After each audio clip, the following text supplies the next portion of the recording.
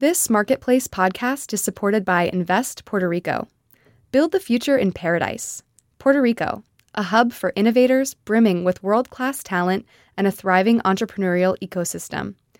Learn more at investpr.org/marketplace today.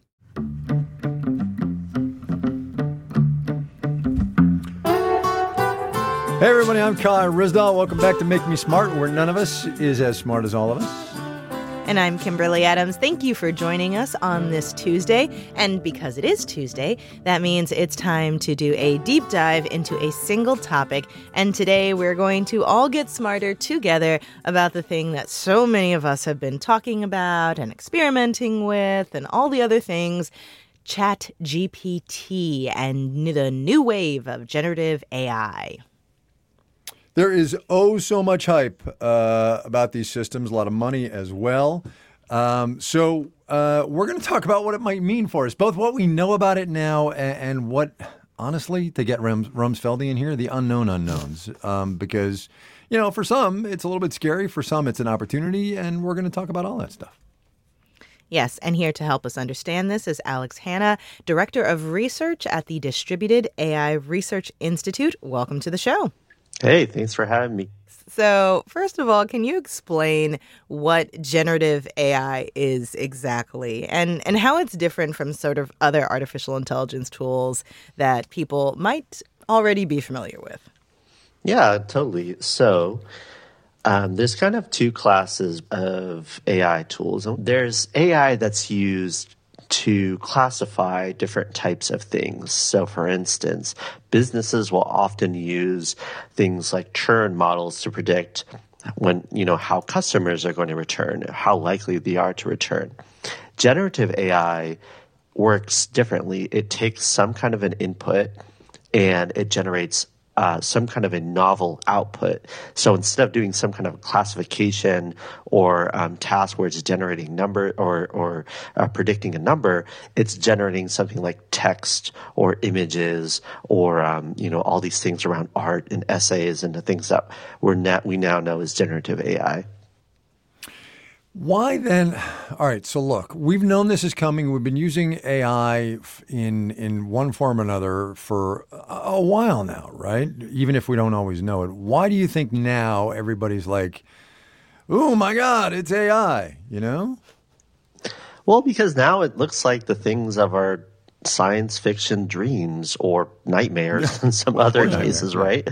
And these kinds of things, we have all these visions of what an AI system can look like. We have all these science fiction models of HAL or of the computer system in Star Trek, where you make an inquiry and it gives you some kind of an informative answer.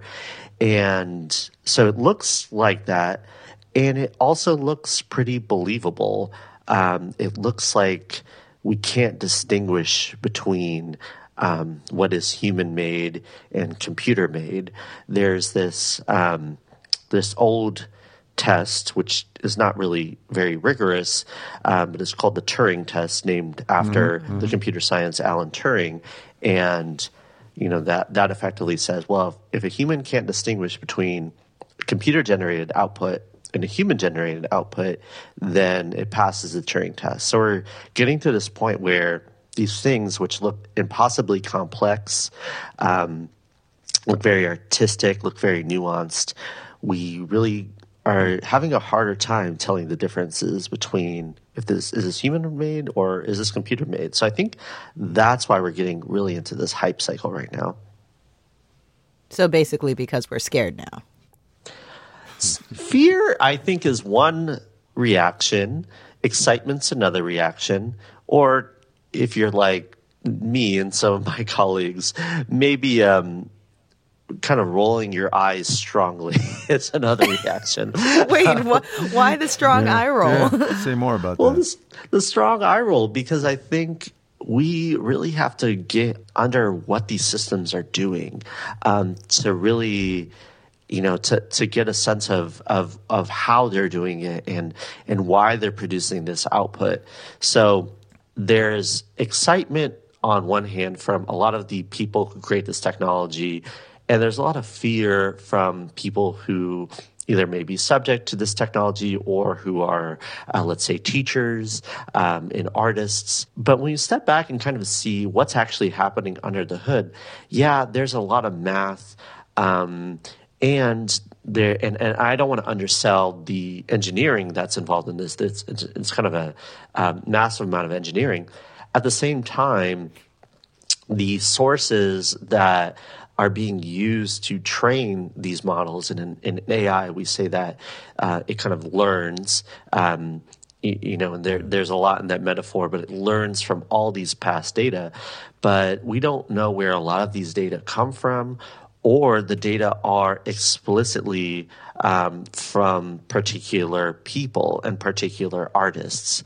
So I know there's at least one lawsuit in the works. Some artists have been organizing a suit because people will give prompts to tools like Midjourney or Stable Diffusion, and they'll say, I would like to paint a picture of a dragon in the style of, whoever this famous dragon creator is or dragon illustrator is. And it illustrates it very much in that style. So it's doing a lot of, frankly, stealing of a lot of these prior works. Something you said triggered a question in me, and that was the engineering. Is AI, ChatGPT specifically, but all the rest of them as well, is it hard engineering? It's hard insofar as you're building something that has billions of what are called parameters. They basically have to learn all these numerical representations of these images or these texts. And so it's difficult engineering merely on a scale nature of these. And that's why a lot of the companies that are doing this, they are either large companies like Google or Microsoft, or they're like OpenAI, which is smaller, but it has sponsorship from Microsoft. So they are pretty large engineering feats. But also a lot of it is scaling these things up from kind of smaller testing and finding out how to do this in a kind of a more efficient, more cost-effective manner across hundreds, if not thousands of computers and specialized hardware. Well, and also in an ethical way, which I don't have to tell you because you used to work for Google's ethical AI team and left the company along with some others because you all said you didn't believe the company was doing enough to mitigate some of the harms that its products were having on marginalized communities. When you think about the fact that this technology is out in the wild now, and when it comes to this widespread use of generative AI like ChatGPT and DALL-E, what are you most concerned about right now? So the first thing I'm thinking about is that there is so much capital, so much money in this generative AI game now. Mm-hmm. I think I saw a report, something like 30 engineers and research scientists that were at Google's machine learning lab, Google Brain. I want to say that I think 30 engineers had left in the past year alone to go ahead and work at these large language, large image generation startups. That's a huge brain drain if you're thinking about an organization that is, I'd say, half the people in the organization are engineers or research scientists. And it's also distracting from what could be more responsible development of AI technologies, focusing more on governance, focusing more on auditing, focusing more on fairness and ethics of this work and building in those guardrails. We know that this regulation is coming, both in the EU with the AI Act, as well as a few bills kicking around the U.S. Congress. And so focusing on making these things work better for people is getting short shrift now. The other two things I'm thinking about are, one, the outputs of these. The outputs of these are pretty narrow, especially if you're thinking about language. The languages that they're serving are going to be those languages which already have an immense amount of representation in the public internet. So that's going to look like English. Mostly, you're not going to get technologies that work for people who speak Ise Hosa in South Africa, or Amharic in Ethiopia, or Egyptian Arabic. If we're being sort of cutting close to home, which is what my parents speak. You're not actually getting that representation. The third thing is the externalities of this. Sam Altman, who's actually one of the VCs involved in OpenAI, has said something of the nature of these things are emitting wild amounts of carbon. These things are just carbon machines. So I'd love to see if there's any intrepid listeners out there, if someone could actually estimate, based on available data, how much carbon is emitted from a single query to Chat GPT. Oh my gosh. And I really actually haven't seen anything of that nature. So that's a summation of kind of all the worries that I have with these things, both in how it attracts attention, how it attracts capital, how it is harming people that already don't have access or technology that are serving them, and just exacerbating the climate catastrophe. So just as a way to sort of bring this sort of full circle here to our daily lives and where we go from here, what do you imagine, Alex, the regulatory environment to be? Who's going to regulate it? Should it be regulated? How? The government does not have a great track record, certainly in the recent decade or two, of regulating technology. How do you suppose it happens here, if it needs to happen at all? It certainly doesn't have a good track record, but it's also because regulation lags pretty far behind the new technologies develop. So I would say there needs to be focus on these large models, I think, from the perspective of not only their outputs. It could be shown that you could game it for making offensive statements based on race, gender, nationality, disability. They're probably not going to catch them all unless they're actually stress tested by folks that have more access to their internals. So that's one vector in which we could focus on them. We could also focus on the different kinds of consequences that could possibly come out of that, whether that's around safety, whether that's around equal access to things that may be benefits. And since we're so early in this ChatGPT game, we're getting these essays in which, there's fear around, the college essay or the high school essay is dead, which, I have less of concern around that as an educator. I think that, you can tell what the differences are, and I think the to kind of buy into the narrative that this is completely indistinguishable, maybe is giving the engineers a bit too much credit on this. But it would be about holding the companies who are generating and creating these things responsible, not the person that uses it for a downstream application, but the knowledge that there's so much happening under the hood that we don't get access to, that are being used and are going to be used in so many domains. There needs to be much more transparency. There needs to be much more ability to audit, to have folks who are not affiliated with the company to do some reporting. There is a bill working its way through the U.S. Congress called the Algorithmic Accountability Act, which would allow auditing to occur via the FTC and FTC technologists. But even if that passes, there may be a pretty huge enforcement gap there. So it's a pretty complicated answer to the question of should there be regulation. The short answer is yes, but the harder answer is how. Yeah. Early days yet. Very, very early days. No joke. Alex Hanna is the Director of Research at the Distributed AI Research Institute. Alex, thanks a lot for your time and your perspective. We really appreciate it. Thanks so much, Kai. Thanks so much, Kimberly. Thanks. Every single one of these conversations about ChatGPT and generative AI that I hear or that we've had, I just feel like it opens up a whole batch of new questions. Yeah, totally. And, Totally. there's so much left to unpack.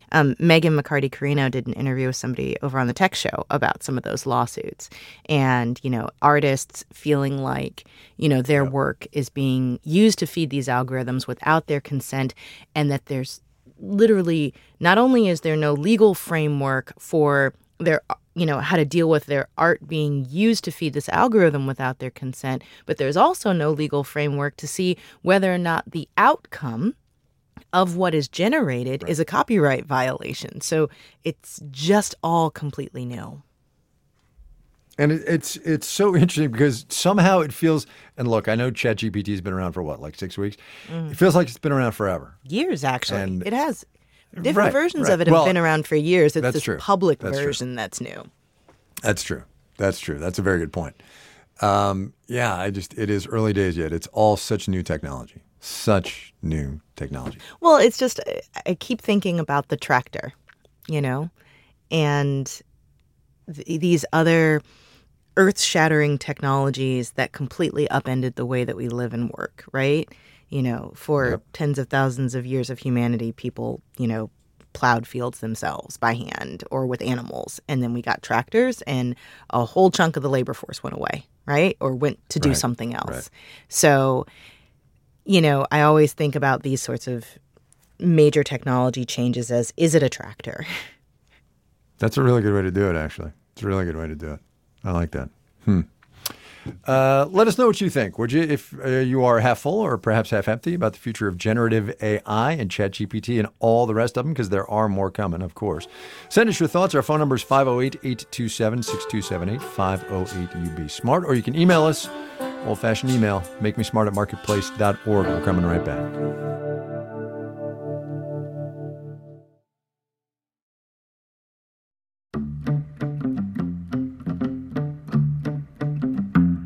All right, news. Kimberly Adams, you go. I have two stories about insurance. Okay. Because what more thrilling topic than insurance, right? So the first one is this story. I saw CBS and a couple of other places, but the link I have for the show notes is CBS, is that there are several cars that seem to be uninsurable. Not right now, or a version of it. So State Farm, and it looks like Progressive a bit, is starting to limit whether or not they will insure some Kia and Hyundai, however we're going to say that, vehicles, because they're so easy to steal. And oh my God, really? Yeah, I've been... one of my friends in St. Louis was telling me about this, about how this particular brand of car just keeps getting stolen.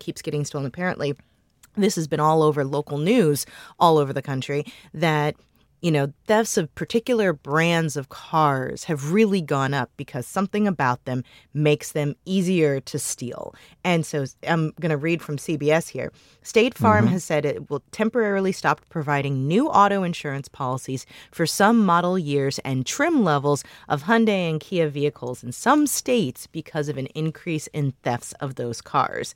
Obviously not specifying which versions, because, don't want to increase the target. Progressive has stopped writing new policies on some of these cars, according to another CBS station. But the companies are like, we're doing what we can to fix the cars. But yeah, this is really interesting that your car is so easily stealable that insurance companies are like, we're not even going to bother. We're not even going to try. Wow. Yeah. That's not great. So that's story number one. Story number two is a report out from the Commonwealth Fund about how terrible U.S. healthcare is, which is basically saying that the healthcare spending in the United States is nearly double what other wealthy countries spend, but our health is significantly worse. We're more likely to have chronic conditions. We go to the doctor less frequently. And I'm going to read this list of something. Let's see. Their analysis suggests that overall health in the U.S. is worse than in other high-income countries. Life expectancy at birth for the U.S. is 3 years below the OECD average. The obesity rate in the U.S. is nearly double the OECD average at about 43% compared to 25%. In addition, the rate of avoidable deaths in the United States was 336 deaths per 1,000 people compared to 225. Part of that is due to the level of violence in the United States, but we also have a lot more chronic conditions. 30% of us have 2 or more chronic conditions compared to 17% or 20% and 26% of some of the worst. But we're as much money as we spend on healthcare, we have terrible healthcare in this country. Yeah. So. We just do. Yes, we've got some of the best healthcare in the world, but it's terrible healthcare. And for the price per capita, it's embarrassingly bad. Yeah, it is. All right. What do you have? All right, so mine's quick, and it's very wonky, but it's a little bit So Janet Yellen has just wrapped up a trip through Africa. She wrapped it up on Friday or Saturday, and she gave an interview on Friday that is while she was in Johannesburg that is just sort of this week, like yesterday morning, hitting the American press. And I just wanted to highlight it because I think it's very, one, interesting, but number two, also very, Janet Yellen, Secretary of the Treasury, former Fed chair, says persistently low inflation is going to be a continuing problem in this economy. Now, that's interesting for 2 reasons. Number one, inflation's really high now, coming down, yes, and really just like 2.5% over the past 6 months. So inflation is moderating. But the really interesting part of that is for years and years and years and years and years, especially while Janet Yellen was chair of the Fed, inflation was well below the Fed's target of 2%. And no matter what the central bank did, it could not get it to 2%. It would could not. move. And in fact, I asked many Janet stories Yellen on this. It's crazy. We did so many stories. And I asked her one day at a thing in Washington with Malpass, the World Bank guy. I said, why is inflation so low? I know. She looked at me and literally gave the shruggy. She was like, I don't know. So I remember that because the whole room burst into laughter. I know. She was just I don't know. I don't know, right? And you're like, no, it's your job to know. She was between Fed chair and Treasury Secretary. Anyway, if we're going back there, I think there's going to be some whiplash, and people are going to be like, wait, what? And And it just, if and when the Fed gets inflation under control for this cycle and we go back to sub 2% inflation, what is even happening out there? What is happening? Time for some new economic models. Oh, my God. Oh, my God. Anyway, that's what we got news-wise. Let's go. Yes, so let's do the mailbag. Hi, Kai and Kimberly. This is Godfrey from San Francisco. Jesse from Charleston, South Carolina. And I have a follow-up question. It has me thinking and feeling a lot of things. All right, so Amy and I were talking last week about people looking for jobs using ChatGPT, to stay on topic for a second. And we asked all y'all to weigh in on that. Rachel sent us this. Hi, my name's Rachel. I'm calling from Austin, Texas. I was listening to the episode on Friday, and I am half full on using ChatGPT to write cover letters. Not only do I find cover letters to be completely pointless and usually not read by the screeners, if you look at larger corporations, they're all using AI to screen applications. So if AI is being used to screen the things that I write, why shouldn't I be able to write things with AI? Thanks so much. Love the podcast.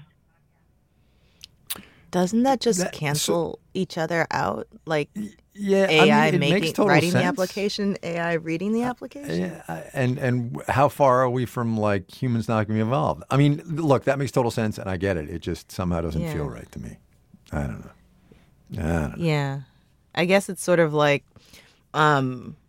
a way to just be like, okay, this is a step we should probably skip in the first place and just get straight to the next step. Because if the AI can basically do the step on both ends, then maybe the step is not necessary for humans at all. Right. So let's get rid of cover letters. They're bogus. Yes. Anyway.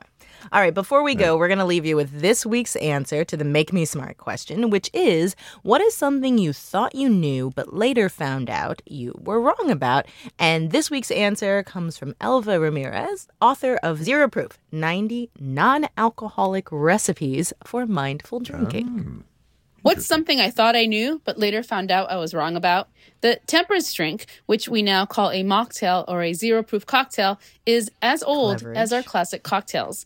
Before researching my book, I didn't know that temperance drink recipes appear in the very first cocktail book, which is called A Bartender's Guide, and it was published by American Jerry Thomas in 1862.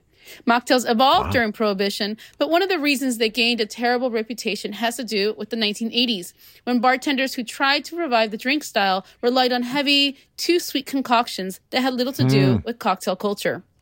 While mocktails did come to have a bad reputation, they shouldn't be sneered at because they were accorded respect alongside mint juleps and gin fizzes from the very start.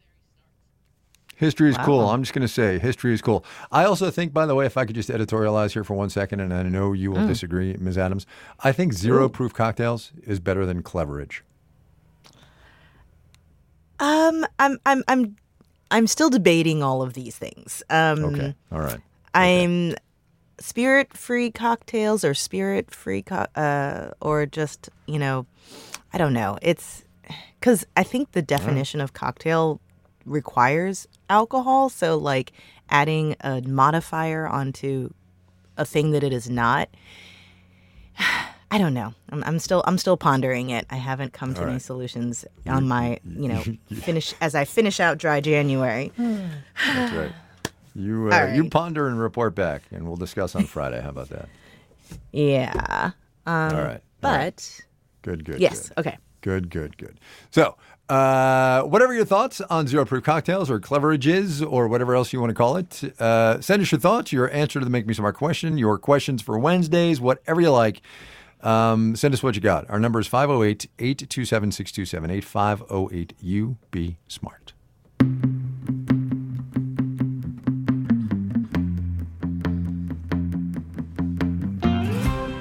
Make Me Smart is produced by Courtney Berg-Seeger. Ellen Rolfes writes our newsletter. Our intern is Antonio Barreras. Today's program was engineered by Juan Carlos Torrado with mixing by Charlton Thorpe. Ben Tolliday and Daniel Ramirez composed our theme music. Our acting senior producer is Marissa Cabrera. Bridget Bodner is the director of podcasts.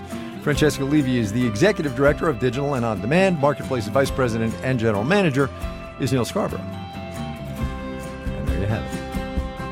I have to say I've tried a large variety of spirit-free cocktails, Cleverages, mocktails over the last month, and many of them were quite good. There you go.